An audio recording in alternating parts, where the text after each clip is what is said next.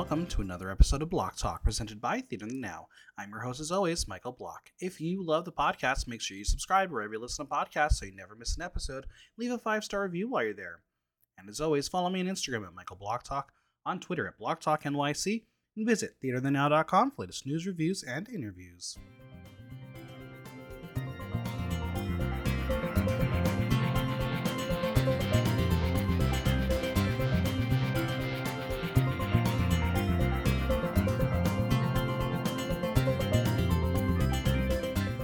Time to send out those save me texts because Survivor is back. A new group of strangers hit the beaches of Fiji to kick off a new season with some new twists and turns. So how will the third iteration in the new chapter of Survivor go? It's time to find out as we talk all things Survivor 43. And joining me is someone who I would send a text to be in my alliance. It's Miss Felicia. How are you? Hey, Michael. Hey, Blockheads. I'm doing very well. Wow, Survivor's back. I know. So exciting. I love the show. I think we had like 50 seasons of Drag Race in between. We got a few years worth of content out of Drag Race since the last season of Survivor. Yeah, it's a lot. But you know what? I have to do Survivor. Like, I can't let the non-Drag Race listeners down. I got to do Survivor. Well, I'm glad you do it. So, but I'm going to say my initial thought. I don't like this cast. There is no one who I care for. Yeah, no one instantly pops out for me either. I won't say I dislike the cast yet. And what's crazy is there's someone who I distinctly do not care for, don't like their gameplay. And on like the All Winner Survivor Instagram, like where they do the vote for your winner of the week or the player of the week, it's that person. I'm like, who is it? Oh, we'll get to that. We'll get there. Don't you worry. But I was like, okay, maybe it's me. Maybe I am the minority in this season, but maybe you're the I'm drama. not feeling it. I don't know if there was not the excitement we've got in the past 2 seasons, or if the freshness is no longer there because these players kind of figured out what might not be coming. I don't know. There's something missing for me in this premiere. Yeah, I feel like the time could have been used a little better. It was a long episode. Maybe I would have liked 2 people to go home, but I don't know. Yeah, that could be cute. Short, so maybe not. But, well, I don't know. We'll see. We got a lot to go through. Let's just dive right in. Let's get into it. A new group of strangers who are already ready to be abandoned in the Fijian Islands, all with different backgrounds. Shall we meet some of these strangers and learn a bit about them? Obviously, we love watching this first introduction segment because sometimes these people are people you need to keep an eye on, and sometimes these are the people who are going to be going on first. So let's start off with Ryan. He was born 3 months early with mild cerebral palsy. He was told he wasn't going to walk and be in a wheelchair for his life, but look where he is now. All right. I was like, of course, we're going to start off with that story. Nneka grew up in Nigeria and says it was like Survivor. It was survival of the fittest. All right. Noelle played Division 1 lacrosse, but was in a moped accident that caused her to lose her left leg above the knee, and then became a Paralympian holding the U.S. record for the 100-meter. Okay, so we're getting the big sob stories here. We're getting the people with the backgrounds. Mariah says her biggest asset as a teacher is being able to connect. She hears people say they're not going to make friends on Survivor, but she wants to. She wants to form a genuine connection and bond, and then they can vote for her for the $1 million, and they can go for pizza and coffee afterwards. One of those things that I like. Do you want to be her friend? I'll have the pizza if she's buying. She was a little much for me, but her interesting. Fun. Yeah. Do you have that wig? I don't. I do not like rainbows. Unfortunately, I'm gay, but I think they're incredibly tacky. Wow. So, yeah. Sammy is 19, and he is way more than his age. He is attending Brigham Young University, and the editors had fun with this one as he is a student / pet cremator / business owner hybrid. Well, he says he's a fun and energible person. He's also a word maker-upper. Yeah, energible. I love it. Lindsay says she is unapologetically Survivor's biggest fan. She's loved Survivor more than she's known her husband, her kids, her nursing career. She spent the last 22 years imagining this moment. She gets one shot with it. What's she going to do with it? Also, if you do the math, she's loved Survivor longer than Sammy has been alive. True. I like her. She gives me like Chrissy vibes, and Chrissy's one of my favorites Uh-huh. ever. Yep. Mhm. So, Carla grew up in a tough environment and is very adaptable and resilient person. When she's tired, beaten down, or told no, that's her time to shine and kick ass. Cody will play the game as hard and as fast as he lives his life, just the way he surfs and goes out on the weekends. And he's already spent part of the money. I don't like him, but he he's was a not the person lot. I was talking about. I see Mm-mm. him. He's like one of the main characters of this episode. I would say he got a lot of airtime. I Oh, feel fully. like, but yeah, he Cassidy, was a though, lot. Cassidy is not going to sit around and let other people determine her game. She makes her fate in her game. Didn't learn anything about her, but she's one we're going to keep an eye on because she's been very, very deliberate with that kind of talk. True. Ellie, as a psychologist, gets people to do things that they don't want to do. They'll figure out once their torches get snuffed. Say hello to Tori 2.0. I don't like Yeah, her. No, I don't. I no, don't like no, Ellie no. either. I really didn't like her. She annoyed And me. everyone loved her to this episode. It's like, Oh, was she the one? yeah, we're going to discuss her because I think she's playing terrible, but we'll get there. James wants the game to be chaotic and wants no one to know what's going on. That's his comfort zone. Owen wants this so bad and used to dream of his name in the opening credits. So the editors gave it to him. Can I have that option too? Yeah, that was cute. My one of my coworkers went to college where he is the college administrations director, and she knows him and says he'll be great on Survivor. She thinks so. Ooh, maybe We'll your coworker is going to have to come on the pod and talk to us about Owen. We'll see. Well, who will have what it takes to outwit, outplay, and outlast? This is Survivor 43 Squid Games, because we still don't have a subtitle and it got squid in the photo. I'm calling it Squid Games. By the way, Netflix is doing like a Squid Game show. Oh, I know. And if one of my besties does not do it, I will be livid. Ooh, Miss wow. Felicia, please go risk your life. Do you think he could survive? I don't know. Maybe we'll have to wait and see. Red light, green light. All right, the boats pull up. Jeff is standing there. Oh my God, soccer. Can we just have one season where people are like, oh my God, Jeff's really alive? No, he's not a hologram. He's a real person, just like RuPaul. No green screen here. Except for on Australia season 1. No, that's not true. Ru was really there. So first we're going to talk to the woman in the yellow dress named Janine. She can't believe she's there, as it has been a dream for her, not only in her lifetime, but her father's. A dream for two. This was his first favorite American TV show when he emigrated from China. He used to be a sweet potato farmer in China and now is a biology professor with a PhD. Wow, that's a wild trajectory. We love a story like that. Very inspirational story. Just makes me realize I have nowhere to go because my life right. sucks. Same. We're going to talk to the guy in the blue shirt named James, who found Survivor when Richard Hatch was sitting in a tree, aka naked. And he also shouts out Earl winning, as he is somebody from Philadelphia. It was someone who he looks like and who went to an island, lived off dirt, and won $1 million. That got him excited about the game and has been watching ever since.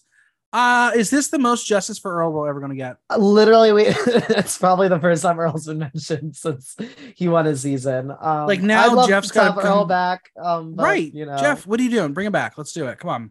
Like, give us a season. I'm surprised they even like showed a clip of him. Give us a season where you have like 3 tribes, each with a previous winner who has never been back and everyone forgets about. Give us Earl. Give us Vesepia. You know what? Give us Big Dick. I'll take Big Dick, Chris Underwood. Give him a second chance to actually just prove that he needs to come back. Oh, Chris. Yeah. Sure. I thought Brian for a second. I was maybe not that. All right, let's talk to the guy in the beanie. It's Gabler, Mike Gabler. I was like, are you Bond, James Bond? Like, why are you? Okay, fine. He discovered Survivor since the very beginning. Apparently, it was when his kids were being created, and then they hatched. Hated that. I was like, are these actual kids, or are you referring to like birds or reptiles? Oh, I was thinking he was having sex with his wife while watching Survivor, and that's what he meant by that. Miss Felicia, that explains a lot about you and your desires. Do you know how kids are created? Yes, I know how kids are created, but I didn't know that. I mean, I would like to watch Survivor. I don't want to be like you and have sex during Survivor. I didn't say I want to be doing that. I said that's what he was doing. We've got Noelle, who watched Survivor when she was 10. Her mom loved the show, but she didn't think she could play, so she applied for both of them. And that was before she lost her leg. Jeff is shocked to hear this. And I was like, Jeff, you're not shocked. You knew this already. She shares she lost her leg at age 19 and claims it was the best thing to happen because she realized the importance of life. It made her realize it was just a leg. She doesn't want to look back and regret her life, but look back and be proud of it. She notes that the beautiful game of Survivor and how it has evolved is the reason why she wanted to keep applying. She shares it's accepted and encouraged to be different and wants to show that amputees are badasses. She's ready with her leg jokes. Winner at it? Perhaps. Yeah, we'll see. I mean, we haven't had a paraplegic since what's her name? Kelly. Mm-hmm. I'm just hoping Julia. No, Julia. Sorry. Yeah, Julia. I'm just hoping nobody like pushes Noelle down. Listen, we're gonna talk about Noelle in the challenge in a little bit, but yeah, I'm not sure if I vibe with her because vibe is the word of this episode. Vibe. Yeah. But she's giving me an energy that the show wants me to care about her the same way we cared about Marianne in a way. Yeah. So yeah. I mean, just keeping an eye out. She definitely has the story. So Jeff will encapsulate that Survivor is a lot of things, including a game. Thank you, Captain Obvious. He says it's so great because anybody can play it because there aren't that many rules. They decide how the game is played, slow, fast, and dangerous, which is funny. Didn't that dude like say, we're going to shrink the days so it can move much faster? Maybe I missed the part where he walked that back. I don't know, but Jeff, sometimes I just feel like he just says words and will then definitely does say he didn't say those words, but whatever, it's fine. He says the Survivor is also an adventure as they all got off the couch and applied. Now, what if they applied from the couch? Very likely some of them did. That's how I would do it. In fact, no, I would do it from a bed. I would do it from a bed, but he tells them to let go of expectations and let themselves play, and they can change how they see themselves, change how they see the world, and change how others see them because being there takes courage. Jeff's really going hardcore for this Emmy nomination he's not getting.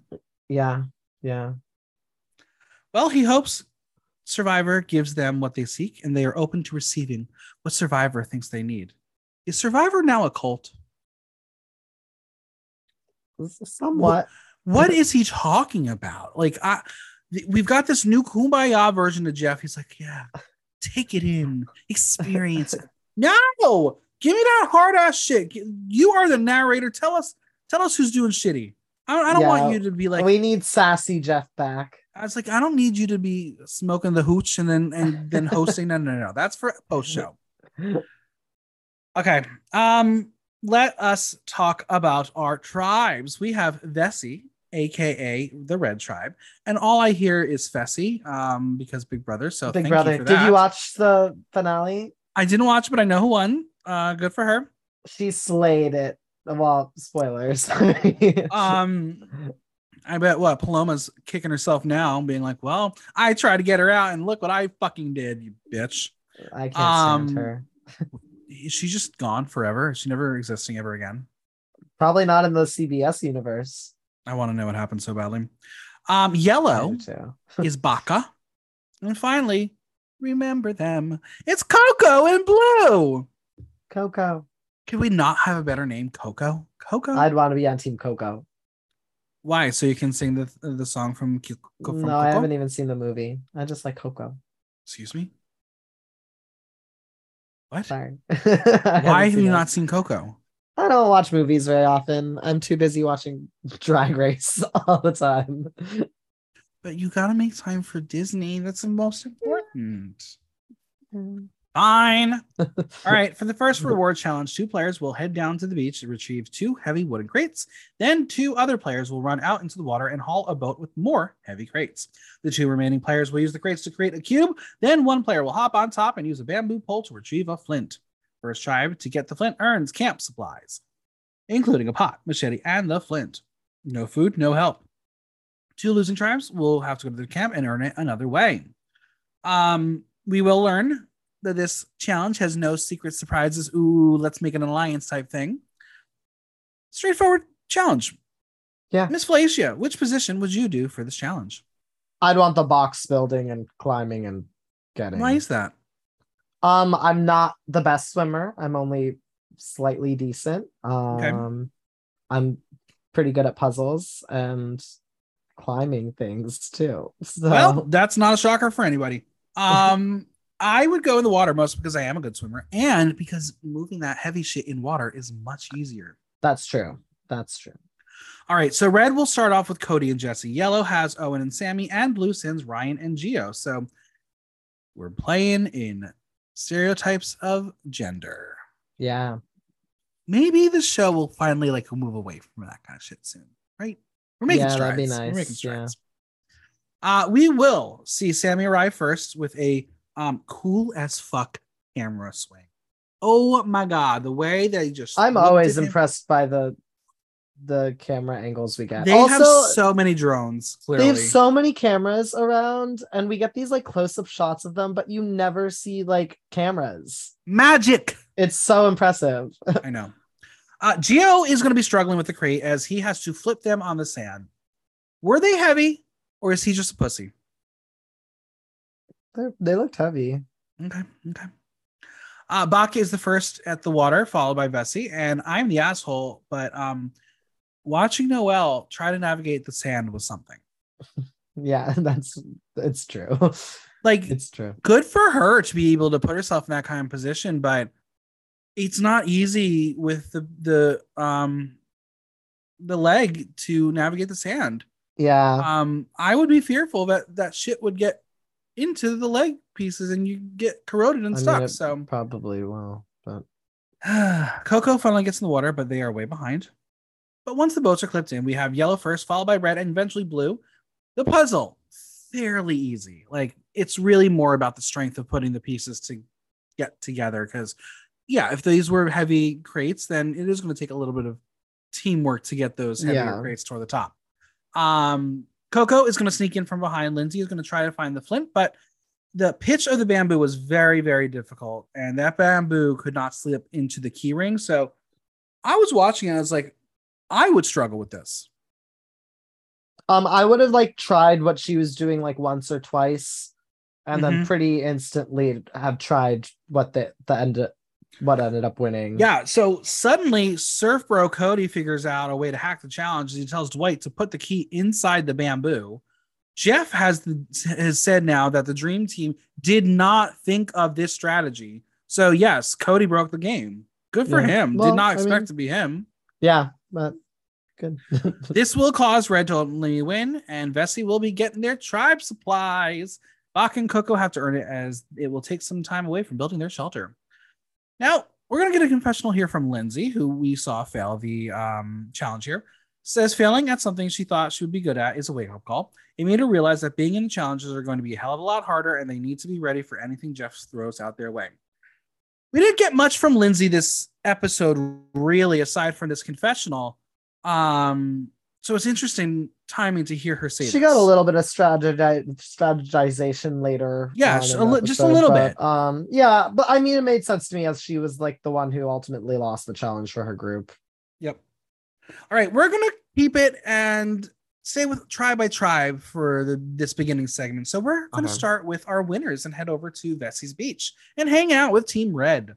They're home. Cody is feeling alive from his toes to his bones, to his heart, to his spirit with the first win as it sets the tone. I'm going to need to warm up to this man. I am not vibing with him. Yeah, he's definitely a lot. He said he started to binge watch Survivor during the pandemic, where he felt he had the tools to win Survivor. Do you think he meant he just started watching 2 years ago? I'm going to say he just started watching when he was cast. Right. Yeah. Because he's going to say a lot of things that I'm like, if you watch Survivor, you're doing things the wrong way. Yeah. So first off, he thinks this is Big Brother, where you go around the room and tell your story to find out who might have construction or knows how to build a shelter. Bro, you're going to be disappointed. You're not going to be happy with the results here. Wait, what's wrong with doing that? You should do that. Not the way that not a Big Brother thing. That's because like you always sit around the circle and like cheers and toast and say, "Oh." But I feel like they do that on Survivor too. Not to that extent. Where you're blatantly like, "This is what I do." Hello. Yeah, I guess. But it is but, decent to know if there anyone who works construction. But Cody, Livin, get busy living or get busy dying. The title that's how he's gonna play this game. Do you have that tattoo on your body? Is that one on his butt? Because in his like butt, there is. I don't. Are you gonna get it on my no? Well, he shares he is 35 and works for an elevator and escalator company. And I mean, obviously, people have to do that job, but I never like thought of who elevators, would do especially that job. sales. Like, but now knowing it's Cody, I will be taking the stairs. I always do take the stairs. So well, you're a fit person. I am not. I'm not running into Cody on any elevators. We're gonna meet Nneka next, who shares her name is Nigerian, and that's where she's originally from. She says it's a name you give when you want a boy but get a girl. And Justine shares that that's who she is as well, as she's Justin with a name, and she works in software sales, and that's gonna be a very important part of her narrative this episode. Dwight is 21 and his graduation is in a few weeks. And I'm like, to be young again. Remember youth? Yeah, I vaguely. I know. Dwight has watched Survivor with his family since he was 6. His game plan is to start building a shelter and do Survivor things. But when we, the viewers, hear that dodo music, we and Dwight will quickly realize that no one has any idea of what they're doing. And when it comes to shelter construction, leave it to the kids who use the machete. His parents are not going to be able to let him live this down. They told him he had to go out there and know how to build a shelter. He said he's watched videos. He'll be fine, but alas, he's going to have to deal with it. Youngsters, listen to your parents. Very important. Build a practice shelter. Yeah. If you got a backyard, just go get some bamboo and do it. You can do it. I'm sure you've done it before.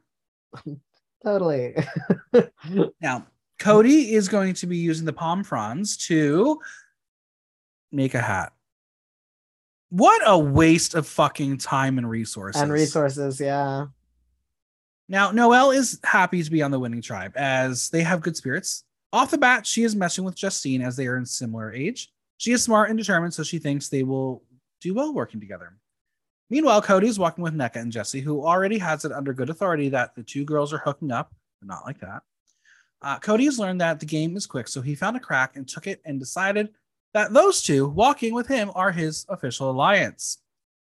Nneka is just excited to find an alliance. I think she was worried that she might be an outlier, but hey, circumstance is key. Walk with anyone early on. Yeah. That's what you got to do. You don't say no to any exactly presented the first day. No. Now Cody's gonna start a little narrative here, which is quite funny. Cody will say he fears salespeople in this game as he feels they are so good at selling. Can someone tell me a successful salesperson on Survivor? Because I honestly cannot think of one. Well, it's because everyone knows to look out for them. Oh, Brian, isn't he a salesperson? Probably. How many decades ago was that? Many, but I don't know. You have Brian. Does that Michelle do like real estate or something? Sure. I don't know. Sure. I maybe just made that up. But yeah, it's a thing I would watch out for too. I wouldn't trust a salesperson. He is fearful of Justine because he can stereotype her as manipulative or a BSer as a salesperson. Meanwhile, he's going to lie to his new alliance and leave out the fact that he is a salesperson. Well, Dare I say Cody is projecting his fear here? I think he's just aware of who he is and how his skills relate to salespeople, or his skills as a salesperson relate to the game. So I think that he knows he needs to hide it because there are probably other people who think the same thing as he does. You know, are there though? That would never come across my mind. It would come across my mind. For me, look out for salespeople. Look out for real estate agents. Look out for For me, yeah, I always am on the lookout for the lawyers. Lawyers too, yeah, definitely. Because the lawyers are the ones who can say something, BS you, and not feel guilty about it. As can salespeople. Nah, fine, I guess. But you're trying to sell something as a salesperson, like you're selling yourself on the game. You still have a little bit of moral grounds to stand on. But Jesse likes Cody and Nneka, but his game plan is to do nothing and watch who is clicking and sit back. He will hear that Justine tell him that she trusts him as well as Noel, and Jesse thinks he's already in a good position as he has 2 groups of 2 who want to work with him. He says at home he doesn't have a lot of friends. It's just him, his wife, and kids, so he doesn't get invited to parties. I mean, same, but I have none of those things.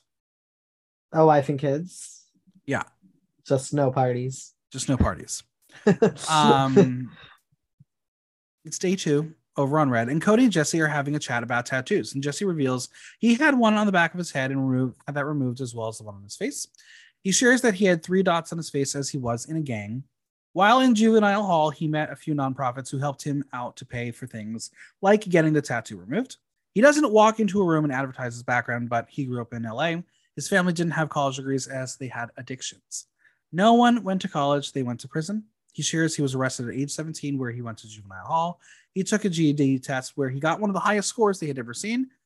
The switch went off and he started to better himself. He got accepted to Berkeley, went to Duke for political science, and he wants to show his son and daughter that you can do anything you want, but at the same time, he wants to represent, as there are a lot of kids in juvenile hall thinking they can't make it. He wants to show you can go from juvie with a tattoo on your head to Fiji with a PhD. I think his story is really interesting.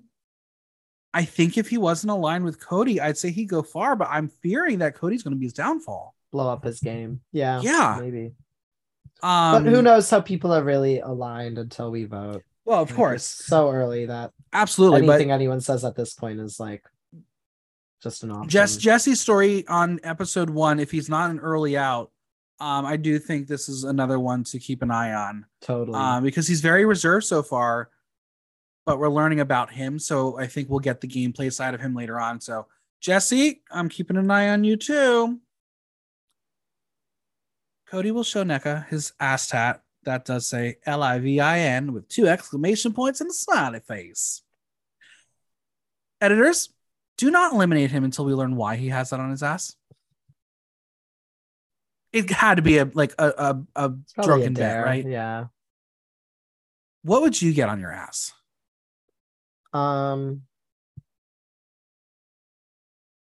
Say it, Miss Felicia. I don't know. Maybe... Yes, and that's the game. Yes, and yeah, I'd get. It's so nerdy, but a little symbol from Kingdom Hearts. Well, that's cute. Yeah. See, Disney does live in your soul. Yeah, there's some Disney there. I don't hate it. I just haven't seen Coco. That's fine. You should go see it. Dia de los Muertos is coming up. You should go watch it. I'll see it. Good. I'll watch it at some point. You have Disney Plus, right? I do. Yeah. What are you waiting for? It's at your fingertips. And then you'll want to do a Coco spinning class. Oh my God, there it is. There it is. All right. All right. At camp, we're gonna watch Justine try to make fire. She grew up doing things that were not typical of girls, like having matching dirt bikes with her dad and hanging out in the back of his Jeep. Don't really want to know what you did in the back of the Jeep, but thanks for sharing.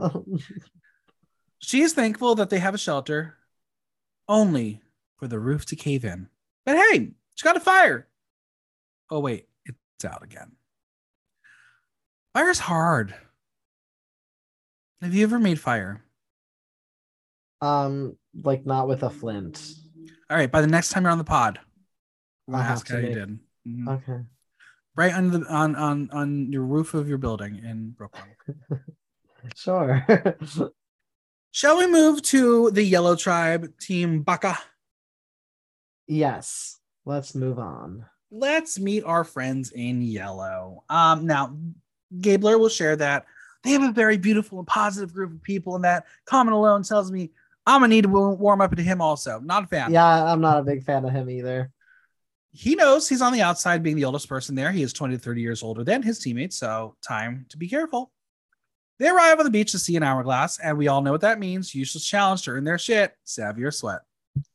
This season, we have Savvy being an entire tribe working together to solve a brain teaser. They get 1 guess. Sweat is 2 tribe members work together to dig up their supplies in the sand. They will be separated from the rest of the tribe, and both tasks have a 4-hour time limit, and if they fail, they do not get their supplies until the first immunity challenge. All right, so before we get to the results on either tribe this season, Miss Felicia, which one do you pick? I wouldn't mind doing the digging, except you're like missing valuable time with the rest of your tribe the isolation part is like definitely the worst part, but it gives you an option to like build a good bond with one person that isn't like shade won't be looked upon as shadily by the other members. So that's good. Ultimately I think I would do what the tribe wanted, Fair. But either would, I think, be fine. So they're going to flip over the timer, and Sammy doesn't mind digging, but Owen is worried he'd be paired with him, so he didn't want to do the physical exertion of being away from those first moments of scheming and plotting and strategizing.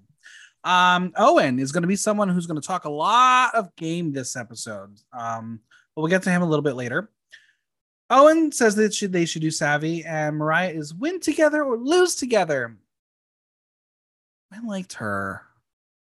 Yeah, she didn't do much for me, but yeah, because the show didn't give us anything about her.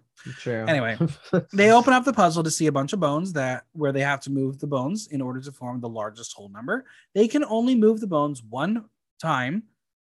The number that they start off with is 50, was there could you move any of the bones? Yes, or was any of the bones? Okay. It was 2 bones, but you had to move two. Correct. Bones. Correct. Okay. Yeah.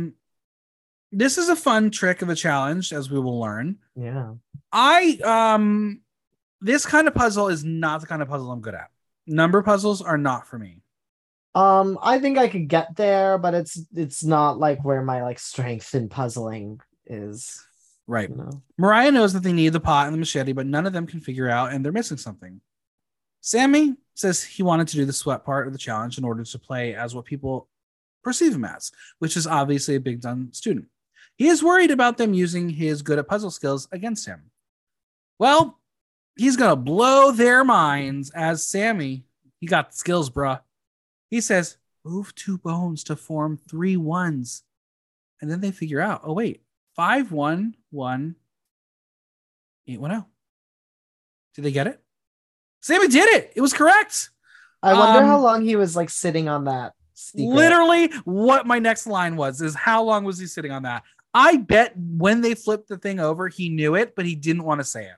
I agree. And he's been playing it, He's playing very smart. If he's trying to play Dom, like, I don't know, you should maybe reconsider like his method, but Right. Now when they get to their camp chat, Sammy will say that he is 22 and not 19, as 19 he believes does not sound good or look good regardless how good you do.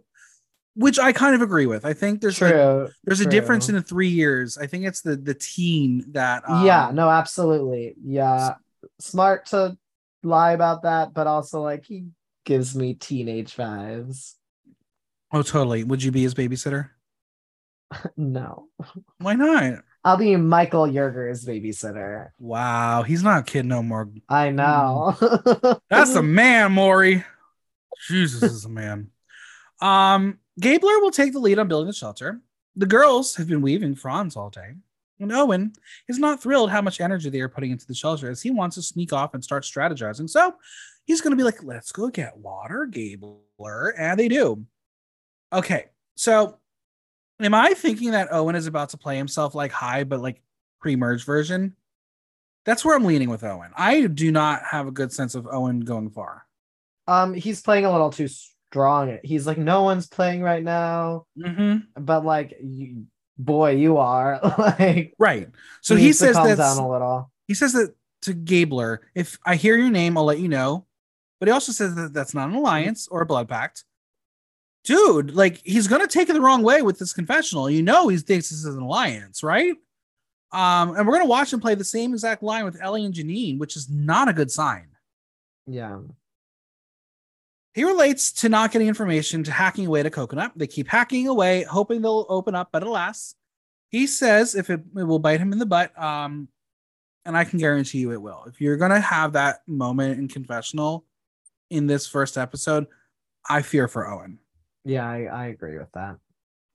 Now, the girls talk about how they have sisters, and this is going to lead to Ellie's backstory. Are you ready for Ellie's backstory? I guess so. All right. Her full sister died in 2020 and says it was the worst thing to happen to her in her life. She says growing up, her sister was her hero. She was smarter and prettier than her. No disrespect to the deceased, but Ellie, you were much prettier in the photos we saw. You were hot. Mm-hmm. She says they had a major trauma in their family that happened, and I hope we're going to get to learn about that part. And I have a feeling we're going to. Yeah. They didn't tell us yet. But this trauma caused her sister to start using drugs. Ellie tried to help guide her through the struggle, but the relationship got strained. Their last conversation was about Survivor, and she says it was the little talk to her sister that she knew. She told Ellie that she was proud of her and excited for her, but the last thing she said was, "Anything you need, I got you." It would be the last conversation because she died of an overdose 6 months later. Mariah asks if she can hug her, and I thought that was really sweet. I love when someone's like, "Oh my God, can I hug you?" Asking for permission, whatever. And then to know what Ellie gonna do to Mariah later, it's like, ew. And that's why I don't care for Ellie right now. But that's the game. Yeah. I don't know. I think yes. And that's the moral struggle. Like, I don't know if I could handle is opening up in a way you do, and then literally a day later being like, "Well, thank you for helping me heal. Bye, bitch." Yeah. True. But Ellie does say that she feels closer to the girls because of this moment, and she wants to play with the women in this game, and it feels natural to her. Something we will see her not do a day later. I know we heard a really powerful and emotional story, but this arc from Ellie, I'm not feeling her. I might be in the minority, but we're going to see how the season goes. I think she's another one we might see for some time. Yeah, I see her sticking around. Now day 2 on Yellow, and Gabler is trying to find a spark with a fire, and he wonders if there's just too much humidity. I was like, I don't think that's a real thing. I don't think that's what did you say? There's too much what? Humidity. I don't think that's a real thing. I mean, because if that's the case, then no one ever would have made a fire on the show ever. True. Sammy will discuss his role as a pet cremator, where people think he's just a guy who grabs dogs and cats and lizards by the feet and throws them in the fire. No, he says he gracefully places them in the incinerator. Do you think he's gotten a date after this episode? I don't know. Like, how is this desirable for a person? How is he probably more desirable than I am? I mean, someone's got to do the job. He throws dead pets. He gracefully places them. Ugh. I don't know. This is just weird. Now I'm like, is Sammy going to be like starring in a new version of Pet Sematary? Is that what's going to happen here? Oh God. Sammy is slyly going to teach the tribe about fire after they're failing for a long time. And once again, he's sitting on a secret. And the others are not catching on. Yeah. Is this a good strategy? It seems so. I mean, it needs, I don't think he's like, I'm surprised the other players aren't catching on, but I think he's playing it the way he needs to. Exactly. Yeah. He's portraying himself as a dumb jock type when he's not. So I'm going to give him credit. I think he's playing a really good game right now. Well, that's the game I like to, not the dumb jock, but I like to definitely play a little dumber, more naive than. Wait, that's an act? Yeah. As you caught a bug, I just saw listeners. Miss Felicia is out in Survivor right now, catching bugs. You're gonna eat it. Yeah, you're gonna eat it. Eat it. Come on, do it. Unless it's a it. Food challenge. No, right now. It's gone. It's gone. Oh, damn it. Yeah, no, I think he's good. I was gonna say something, but it escaped me. Oh, it's so funny to me when people are like struggling to make fire, and then somebody just comes up and they're just like, fire. I just think that's so it is good. Gabler thought he would be starting better and is fearful he has a target on him. His strategy is going to be bond with the tribe and learn from them, as there is always someone wanting to teach someone. I get that. Like, if anyone came up to me and be like, "Oh my God, your podcast, that sounds so cool. Tell me all about it." I'm like, "Oh my God, bestie." I'd be so happy. No one cares about my podcast anymore. Without listeners, if you'd like to buy a pin, you can buy a pin soon. Where can we buy your pins? That's the detail I'm going to figure out next. Is either just DM me or I'm figuring that one out. Well, Gabler and Ellie are discussed being metalheads. Mastodon. In fact, it is a real band according to Google. It's a real band. It was true. At first, I was like, no, that can't be a real band. Are you a fan of Mastodon? I hadn't heard of them until Survivor. No. Now, Ellie's sister was a big fan of metal, loved metal. So, is this her sister or one of her half sisters? I don't know. I think it was her. That's what I'm not sure. She said sister, Because then she's like, I'm she was pulling talking and like she's like pulling references from her up in space, and I was like, okay, first off, she's dead. So do you believe she's in space? Is that how? That's but she also has other siblings. Well, right. She lives in Utah, so she might be Mormon. And don't. Oh no, I'm confusing Mormonism with Scientology. Oh, But no. one of them both believes cults, in space. both cults. Yeah. But yes. I'm just gonna say this, Ellie. I hate fake people. Maybe this is why I don't care for her, because sure, there's something about making conversation if you can make conversation, but I hate people like, oh yeah, I love that. That I can see right through that. I don't like that. But Ellie thinks Gabler is a kindred spirit. She finds him sweet and caring and is not ruling him out as a partner at all. I think this bit was in here because we are going to see them pair up at some point, or opposite. Or one of them is going to be the downfall of the other. Yeah. All right, let's head over to Coco's Beach and dive right into what task they're going to pick.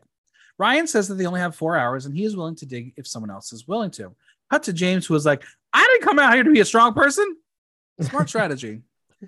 Gio notes that they all looked at each other and realized that they are a group of not smart people. So he volunteers to dig as he felt guilty about not carrying the boxes in the previous challenge. But really in his mind, I'm sure he was like, Ryan's going to do all the work and I'll just be there. So Gio and Ryan start digging their square, and like Gio is dying, but Ryan, who is kind of beefhead hot, thinks like, I have the strategy of forming an X. It's going to cover the most space. And it's like, oh, okay, interesting. Let's go with that. Would you have just dug randomly in random places? No, I probably would have started from the center and moved out. Okay. Now we're going to get a glimpse into Ryan's backstory again, as he was born 3 months early, which gave him mild cerebral palsy. It affected how he walked and thought. He essentially had a stutter in his brain, which he says is like having a 2-second delay of an echo before you're able to figure out what you need to do. The doctors told him he would never walk, but his mom took him to physical therapy for 4 years. He rewired his brain to function how he does today. And now look, he's on Survivor and he's about to be the golden boy. Yeah, and he's hot. He is very attractive. Ryan is basically going to get this in 30 minutes. Like 2 seconds. He was like first place he dug. I guarantee you, Jeff is watching this from a monitor somewhere getting a boner. Yeah, totally. Ryan has the confidence in himself now, and he will bring more than muscle to the squad. Speaking of which, he's going to eat an earthworm. No shit, it doesn't taste good, bitch. Interesting. Also, I don't really know if that took that much brains. It was kind of just he was lucky in the place that he dug, and it wasn't that deep. But that's okay. Fair. Ryan's backstory, again, we're learning a couple people's backstories. I think Ryan is a very engaging character, but I fear his strength is going to get him in the end. Yeah, true. I mean, he's like a classic Aussie type, right? You can't keep him into the merge. Like you got to cut him. And again, if he shares his backstory, it's a very engaging backstory. Like this is someone you want to support. He wins the $1 million at the end. We're going to watch Coco build their shelter, and Cassidy is ready to strategize. Now, Cassidy will meet up with Carla, who both say that they like each other, and apparently it's like dating. I wouldn't know. No one likes me back. Well, same. It's okay. No, you haven't been on a date in a while? Uh-oh. Why? Too busy cycling? I guess so. Cassidy wants to play the game. Listeners, I'm single. There it is. Cassidy wants to play the game like a fox and be sneaky, as she believes women can't get away with a loud game. She feels with the loud voices on the tribe will allow her to play behind the scenes, as no one will see her as a huge threat until it's too late. I personally love this kind of gameplay. Very Todd Herzog, my favorite winner. I love Todd. But the way the show presented Cassidy discussing this, I fear she's going to get played. I can see that, yeah. She was very intense. She was, Dare I say, very Paloma-like on Big Brother. I got that vibe, too. The women go off, and Lindsay will share to them that if they see her and James talking, she's just working it. Okay, being upfront is like an okay plan, but it's also hella risky. Like, are they going to learn that she's essentially saying that's my side piece? First day when you're like, or I guess it's the second day now, right? Yeah. Is this the first day? Well, whatever. That early on, like, you don't want to be like to other people, like, ooh, this is where I am, but like, don't worry if you see me pretending to have relationships Weird. with it, because it's like, who's to say that that one's not real as well? Right. You know, It's basically saying, don't think it's nothing because it actually is something. like you can trust me, but other people can't trust me. Is never. Exactly. She loves Survivor and wanted to have an all girls alliance. For numbers, she is pulling in James as she finds him genuine. They are the Philly peeps. They like each other's vibes, and we're going to learn that vibing Lindsay feels vibes with James because this company is called Good Vibes Only. How crazy is that? Wild. James' biggest trick is to connect with anybody. He will tack himself onto the girls' alliance, but he's going to know that he's got to know that he's going to be the number 4 in the 4, right? Yeah, right. He shares I that would. growing up in Philly, he learned to play chess and won the U.S. Open at age 13 for his ratings bracket. He traveled the country as the only black kid in tournaments. I smell a Netflix series. Do you? The King's Gambit. I haven't seen it. It's about chess. I know that much. He says in chess, you have to know who you're playing and figure out what they're going to do. He says all 3 women have said they want to work with him, and he wants to be the king while looking like the pawn. So he knows where his place is at. Yeah. I think James is another one. Keep an eye on. Now it's day 2, and it's time to drink some coconut water and build a fire. Carla will tell Gio that she was her wife's first girlfriend. Her family is super traditional, so it was hard for them to understand that they were together. We got a new vibe duo on this tribe as Gio and Carla are both married and both gay. Didn't we see this on season 41 with a big girl of color and a twink of color who both were gay, aka Jeannie and Ricard? Did they have a partnership? No, but they both were on the same tribe talking about being gay together. Okay, well, yeah. What else are you going to talk about? So here's my fear. I am all for the diversity of initiation and the initiative. I fear that we're falling into the trap of casting the same diverse stereotypes. Sure.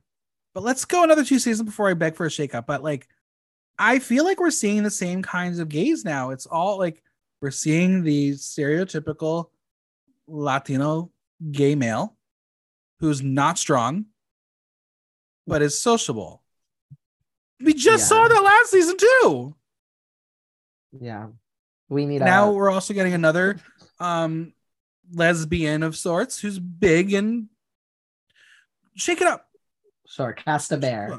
Yeah. Cast me. Waiting. There you go. Are you applying for Survivor? One day, when I'm ready. Now, Gio will tell Carla that his husband's family accepted him, but he doesn't think his family will meet him as they face challenges being in the LGBT community. He says not having his family around for many years, you think about how another Christmas goes by and you don't have your parents there. Gio will play with his heart, and while he wants to show people who he is and to see his life, he thinks there's a good way to get people to open up and feel connected and work together. Another one, keep an eye on Gio. I like his vibes. Yeah, he was all right. He's going to be that person you're going to be like, I can't vote him out. He's too sweet. Sure. Not me, but I'm sure not you. People will be like that.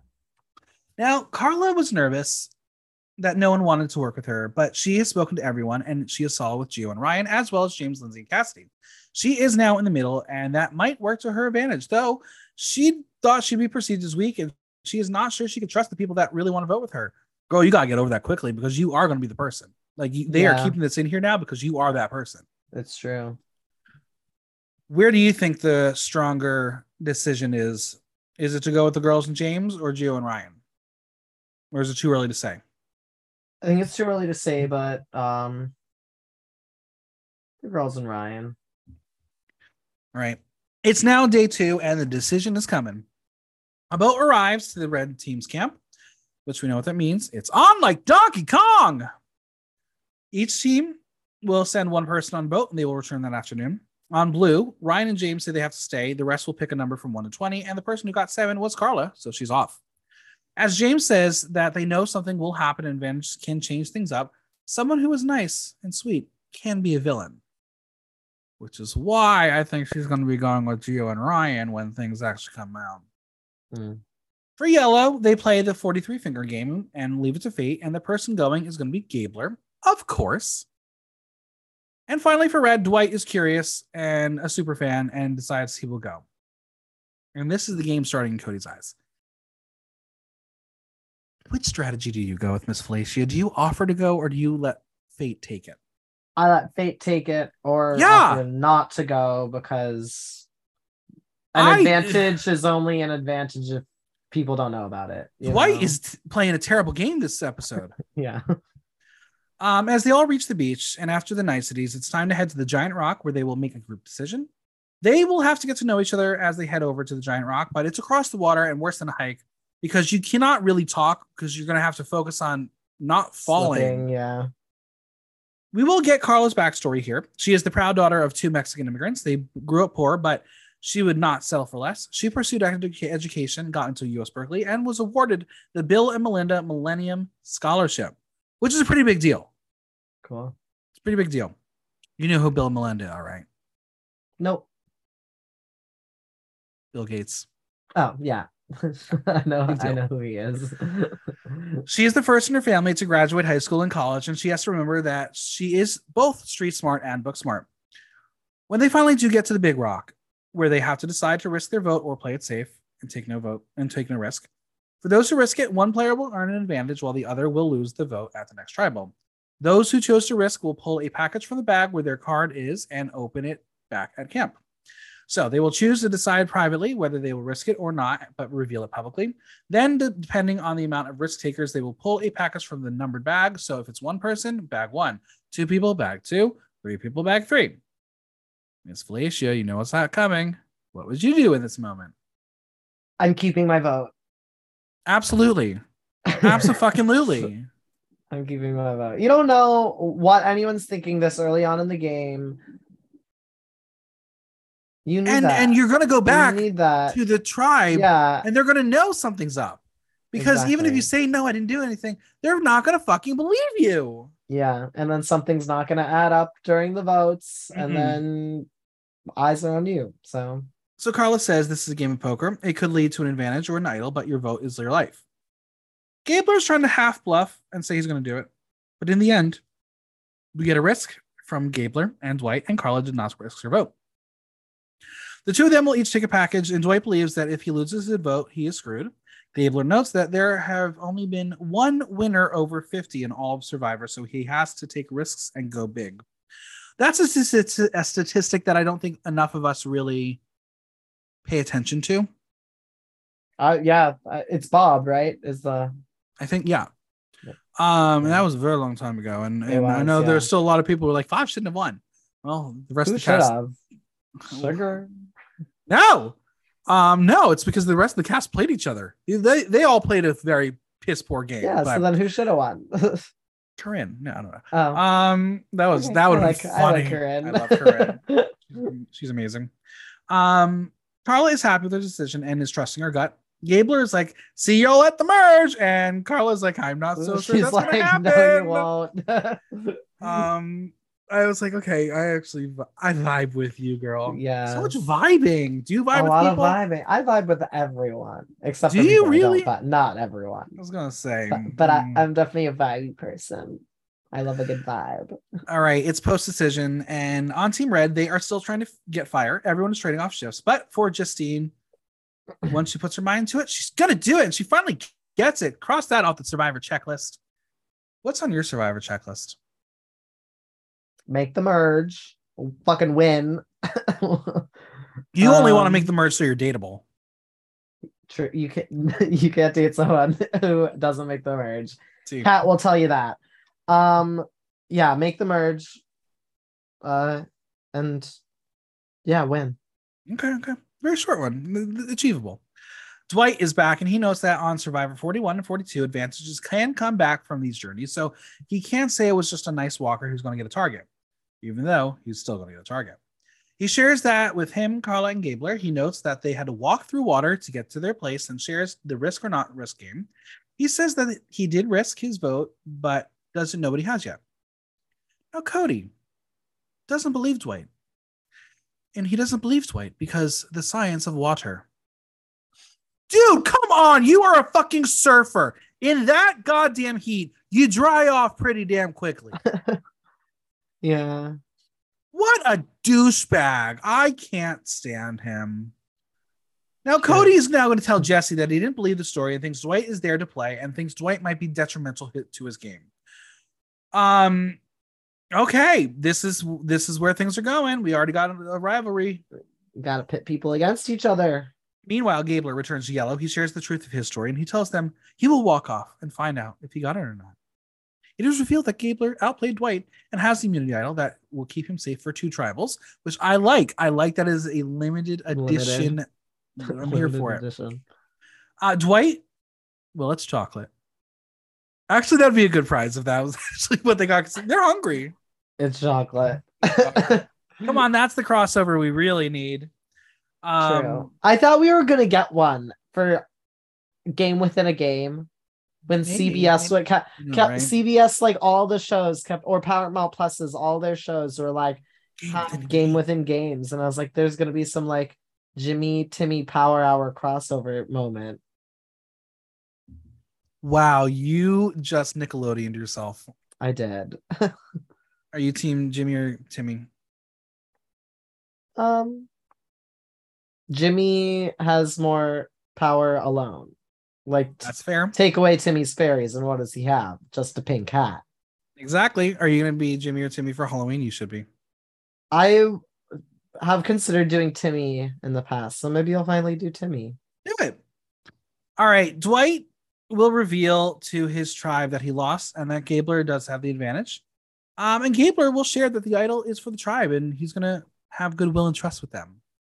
We'll get to that when we get to final immunity and see what happened. The tribes come in for their big kick-ass first immunity challenge. For this challenge, they will race through a series of obstacles, collecting 3 balls. One player will dig under a log and release a ramp. They will work together to get up the ramp and across the balance beam. As players cross the balance beam, they can untie a handle that will open the beam wider. The first tribe who gets their tribe across gets their choice of 3 table games. The second tribe gets the remaining 2 to pick from, and the last tribe gets the last remaining table game. 2 players will maneuver 3 balls to the end of the table. First 2 tribes to finish will be safe. Last tribe to finish goes to tribal, and they lose their flint. How would you do in this challenge? I would be pretty good at this challenge. This one's definitely up my alley. The balance beam part would be great. Yeah, I would want to run the first half over the puzzle, but honestly, I think this sort of puzzle I would be decent at. Yeah. All right, they're off. We're going to start in the mud. And I have to say, this is probably the first time that I felt like I noticed Survivor does a lot in post-production with the Foley sound effects. Like that mud sounded so gross. Even the leaves, they were very loud. They said ASMR, yeah. Literally, did you notice that? Not particularly, but I trust you. I think I need to go back to previous seasons and like really listen to these challenges. Maybe it was the lack of Jeff talking. I don't know. But I was like, no, ew. I like the squishing. No, not from mud. It was really gross. Anyway, it's fairly even to start with when they get to the digging part. That's not easy. Ryan goes for it, gets the roof first, and Lindsay will get on the platform first to pull Ryan up. Teamwork makes the dream work. It does. Cody's going to get out for Red and gets the ramp down. And Janine, she's stuck in the sand. That, I'm going to say, was the fatal flaw for Yellow. Not the puzzle, not the maze. It was sending Janine to do the digging. Why did they send her? I don't know. It should have been Gabler. They probably wanted someone small who could like fit under. Yeah, but she didn't have the strength to get the sand out. True. Is that how she fucked up her chin too? I think so. So the blue team... That's going to be hard to look at throughout the season. You're terrible. You're terrible, Miss Felicia. The blue team adapts, and literally James is going to lose his pants. It's not the first time that's happened before. It's probably just one of the first times it's really been called out. But they're going to use the teamwork to get Ryan back up, and teamwork does make the dream work. Come on, it's happening. It's really doing well.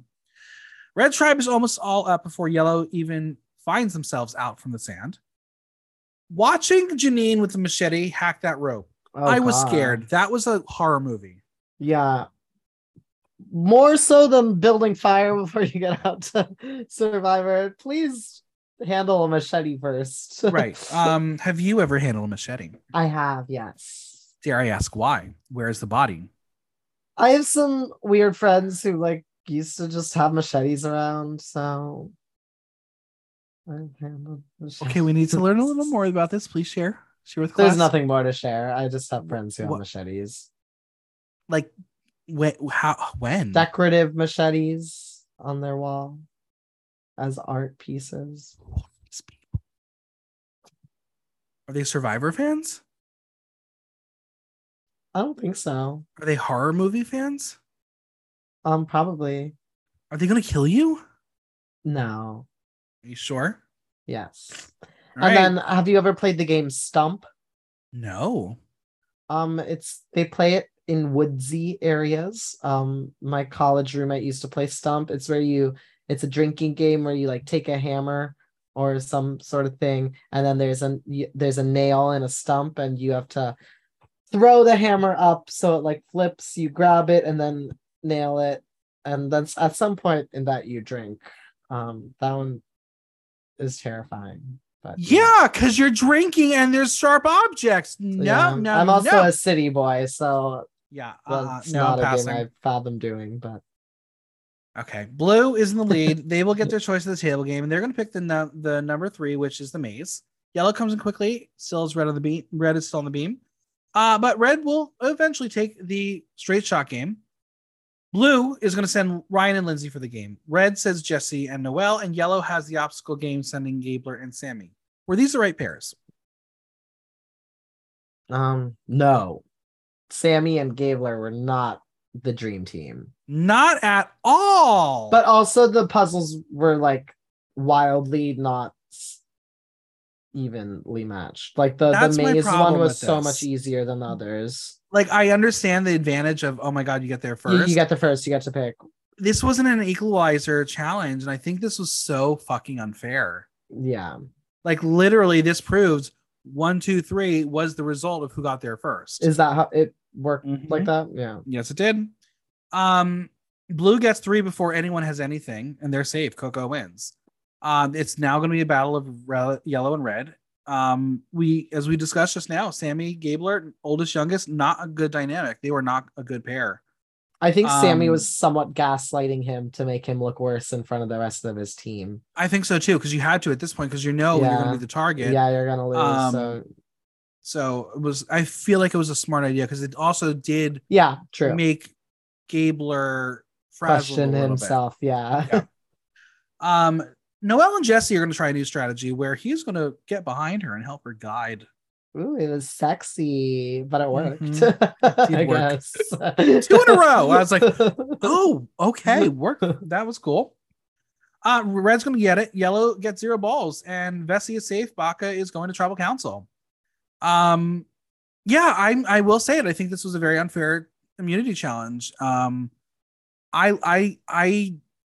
I like the challenges where everyone's on the even playing field in this last part.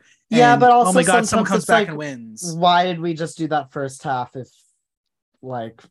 everyone's just going to be at the same place at the end? So I see the pros and cons of both having the advantage of having a better board. Now, again, as I mentioned, I don't think Sammy and Gabler are the 2 to blame here. I do think it was their decision to put Janine on the digging part. Yeah. I think that's where they fell fully behind. Jeff's going to ask the losers how they feel about tribal, and Gabler says they haven't, as they've been focused on winning. He tells them they all gave their all. They communicated. They never lost heart. They never lost friendship. It's hard. Meanwhile, Mariah is crying her eyes out in the mud. Sammy says losing sucks, but their game starts today. They did not talk strategy, and it's no longer Kumbaya camping trip. It's about to get crazy. All right, post-challenge, we're back with yellow. Gabler says it's the most intense experience doing a challenge, and he works in an operating room with heart surgeries. Gabler takes accountability for the loss and knows he's a potential target, so he addresses the team and says that he came out there with 3 goals, and one was to learn about himself through hardship, second to play a great game, which he says they all did, and lastly to win an immunity challenge idol. He says he will not hide behind the immunity idol, so he will take the shot in the dark. What? What? Wait, I'm wondering how we got from A to Z there. First off, do we even know the shot in the dark is in the play? I guess it must be something that they were told. That's my right? only thought here because production never told us. They did not. I was No. hoping we would get rid of it because I really think it was the worst twist that never Yeah, yielded it's any not result. great. Um, I mean, it but would let's be dissect gag if he this. was like, "I'm playing my shot in the dark," and Jeff's like, "That's not a thing." That's what I was hoping for. But let's dissect this. Why would he announce that he'd play this shot in the dark, and why the hell would the others not then throw all the votes at him to flush the idol? I don't get this. Well, this team sucks. Wait, what? This team sucks. Wait, if you get the shot in the dark, you're safe then, right? Yeah. But is that before the vote or after? It's he has to play it when he goes to vote.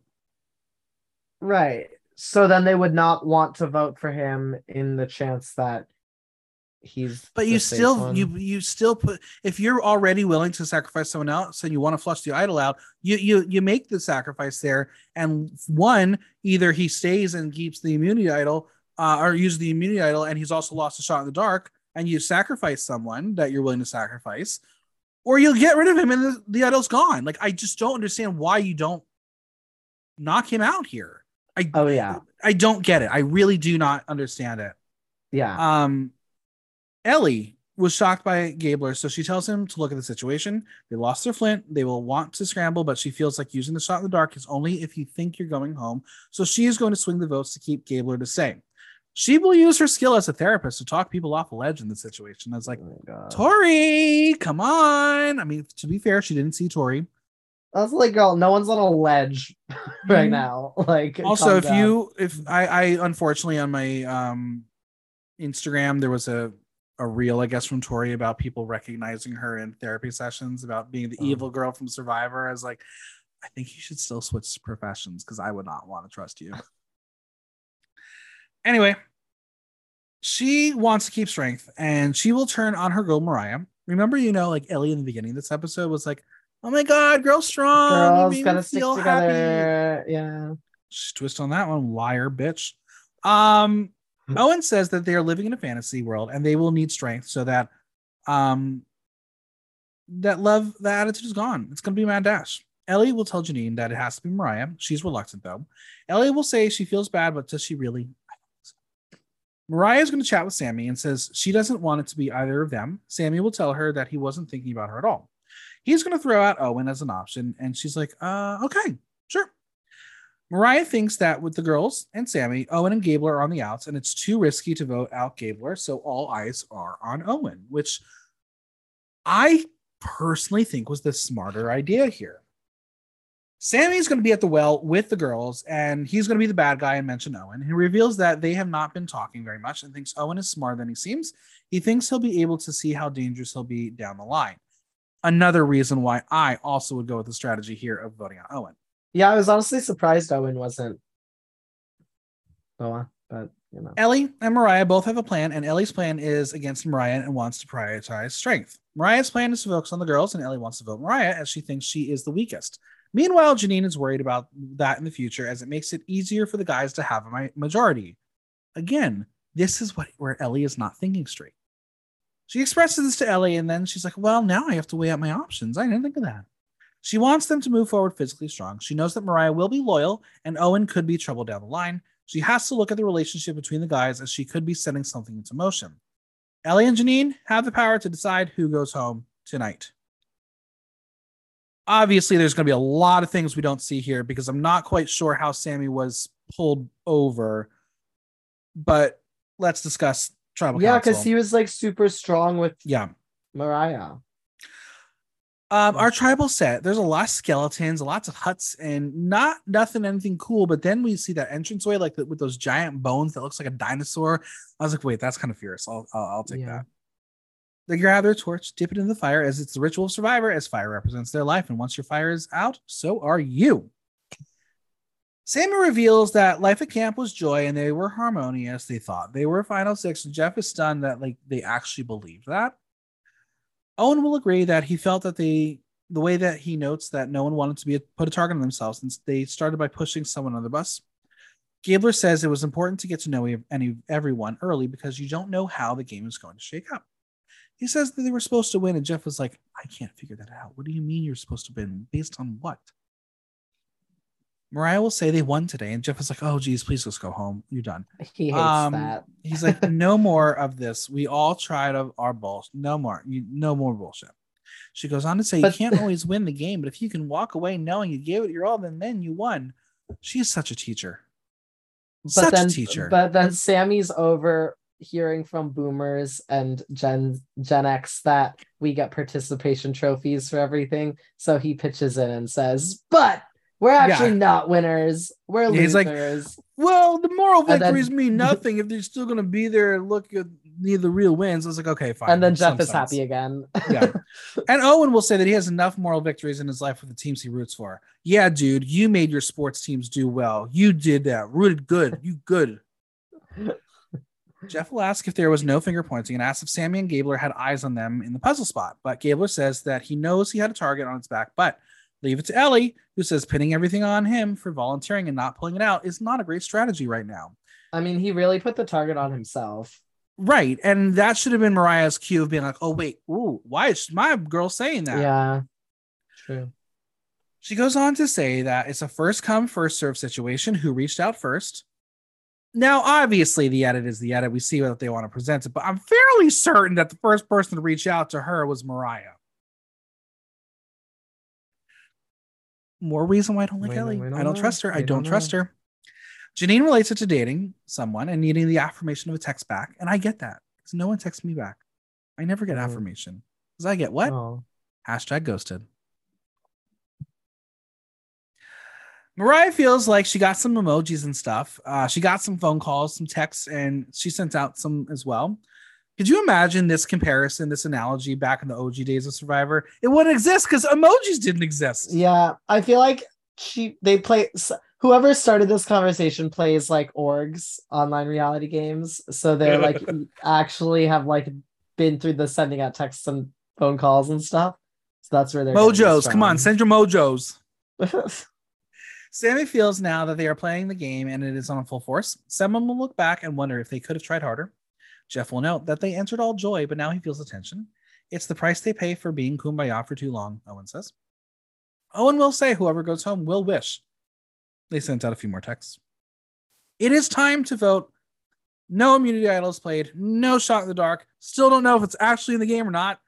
But by a vote of 5-1, Mariah is the first person voted out of Survivor 43 Squid Games. All right, let's dissect it. Did they do the right thing? Let's break it down. No, I don't know. I don't know. I don't know either. You can't blame watching the previous season as, oh my God, Mariah could be very much like a Marianne, be this lovable person. They didn't see it. They don't know that. Yeah, we don't know that. I don't know if I like this because I think this was just a sacrificial lamb by Mariah. Also, just doesn't feel great that it's a woman of color getting voted out first. Yeah. Orchestrated by a white woman. Which feels weird, especially with the diverse initiative. Not great. But again, I think luckily this idol that Gabler has is a 2-week one. It's going to be gone next week if they don't even go to tribal. So I don't know. Was this the right way to go with Strang? I don't know. I just don't feel like there's any trust within this group right now. Yeah. Even if they voted the same way, I don't know if they all trust each other. I'm not going to say that these 3 men are 3 men that are going to be bro strong because they are 3 polar opposites of each other. True. But I would fear Ellie. Ellie is the one who orchestrated all this, and she's the one. Yeah, seems like she has a lot of sway at the tribe at the moment. So, and again, everything we're hearing from her this episode is she's manipulative. She knows how to talk to people, make them do what she wants. Keep an eye on her. But also Sammy's the one with like the skills on the tribe. Sammy's got the skills, but they don't see him as a threat somehow. Which is good. It's great. For him. I got some burning questions for you for wrapping up this podcast. I got some burning answers, What is Mariah's legacy? Her rainbow hair. That's it. That's all we got. We didn't learn anything about her. We didn't learn her backstory. We know she's a teacher and that's it. Really sucks. I mean, I feel like other first boots in the past 3 seasons now have had backstories. We've learned about them. We got nothing out of Mariah. We really didn't. That was sad. I wish we got more out of her because she did seem fun. Yeah, and we had a whole hour and a half too. So right. They could have done better. Who's in danger, girl? Is his name Cody? Cody, absolutely. I think Cody's in danger. I can see Dwight. I don't see Sammy as in danger. I think if the rest everyone catches on. If they catch on. I think Dwight is in danger. Because he is just playing piss poorly. Sure. I don't know. I think Ellie could be in danger if they catch on to her. We got literally nothing from Justine, like at all this episode. No, she built fire. She likes too. She made the fire. She got the fire for the red team. She's not like other girls. That's all we got though. It's interesting. We really have. I think we've heard from almost everybody. Let me look at my cheat sheet. Obviously, Mariah's gone. We heard a lot from Sammy. We heard a fair amount from Janine, though she is pretty much the swing of going wherever she needs to go. Heard a lot from Ellie, enough from Owen, a lot from Mike Gabler. On red, NECA, we didn't really hear much from. She doesn't seem like a threat at this moment. Noelle, keep an eye on her. Jesse, I hope he's able to get rid of Cody because he's going to be, if they're a dynamic duo, watch out. Dwight is young and I think he could be an easy target. Cody, I really do think they got to cut him because he's going to be loose cannon. Justine is there. Who's next? Gio. I don't know anything about Gio yet besides being gay. Lindsay, again, we only bits of strategy from her. Cassidy is playing very strong. And then we have James, who we're learning is a chess player, so I think he's a long hauler. Carla is very confusing for me right now. I'm not sure where she stands because she's very much in the middle here. She's in the middle. That's my fear. And then James the golden boy. Ryan. Ryan's the golden boy. Yes, yeah, Ryan. Jeffrey Probst is gonna be like, oh my god, I love you. Don't leave me. We're gonna see him many seasons to come, I'm sure. He's got a great story. If he doesn't win this one, yeah. With all of that said, I'm going to ask you the question. After an episode, the winner is? I'm going to say Ryan. I'll say Ryan. Ooh, okay, Ryan. If he can get there. I looked at my notes from last season, and I said for the first episode, my 2 people to win were Lindsay and Marianne. So I did very well off the bat. So I'm going to use my strategy there. So I was thinking for this season, I was like, who's Lindsay? Rude! No, so I'm going to use that strategy. Let's say my 2 people to keep an eye on to win. Noelle. Okay. I'm going to say Noelle. And... oh, this is hard. I think I'm going to go Sammy. Okay. Yeah. Noelle and Sammy are the 2 I'm going to keep an eye on for right now. I just think Sammy's too young and it's going to implode on him. I think he is. I don't think he's going to hold it up. If he can, he has got one overall. I definitely agree. I agree with you on that, but I don't think he can. Interesting season. I'm not in love with anyone this season. Like Lindsay, I thought was a great game player. I loved what her gameplay was. That's how I would play. I said the similar thing about Cassidy, but I don't vibe with her yet. And that's because the show's not letting me vibe with her. Yeah, we never got enough from the safe tribes, Right. But there are a lot of people I just don't care for right now. And I think that's not a good sign for me as a viewer because I want to be invested. I'm not invested yet. So let's go another week or 2 and see how we go. I do think if Cody goes early, I'll be, let's do it. But interesting start for her season. Yeah, I'm ready for a returning player season soon. Same. We'll see. Survivor 45. Yeah. Miss Felicia, where can we find you on social media, Venmo, and any projects you got? Yeah, you can find me on Instagram at Miss Felicia. That's at MISSFELLATIA. You can also follow me on Instagram at T Grunin under my boy name, TGRUNIN. That is also my Venmo. You can catch me. I host Drag Bingo the first Wednesday, the third Thursday of every month in Brooklyn at Sycamore. And then I'm a spin instructor here in the city at Psycho Bar. So come through, see me, Tony G. Yeah. And maybe after they watch Coco, you'll get to do a Coco ride. Maybe. A Coco and Encanto ride? Come on, Spanish Heritage Coco Month. versus Encanto. There it is. DM me if you want to see that. And we'll see. Well, it was a pleasure. Thank you for being here. Always a pleasure. Thanks, Michael. The biggest thanks to Miss Felicia for coming on. Subscribe on your favorite podcast platform and leave us a review while you're there. And don't forget to visit buymeacoffee.com/blogtalk to show support for the pod. If you have any questions or comments, drop me a line at theaterthenow.com via our question link. Like, listen, love. Until next time, I'm Michael Block, and that was Block Talk.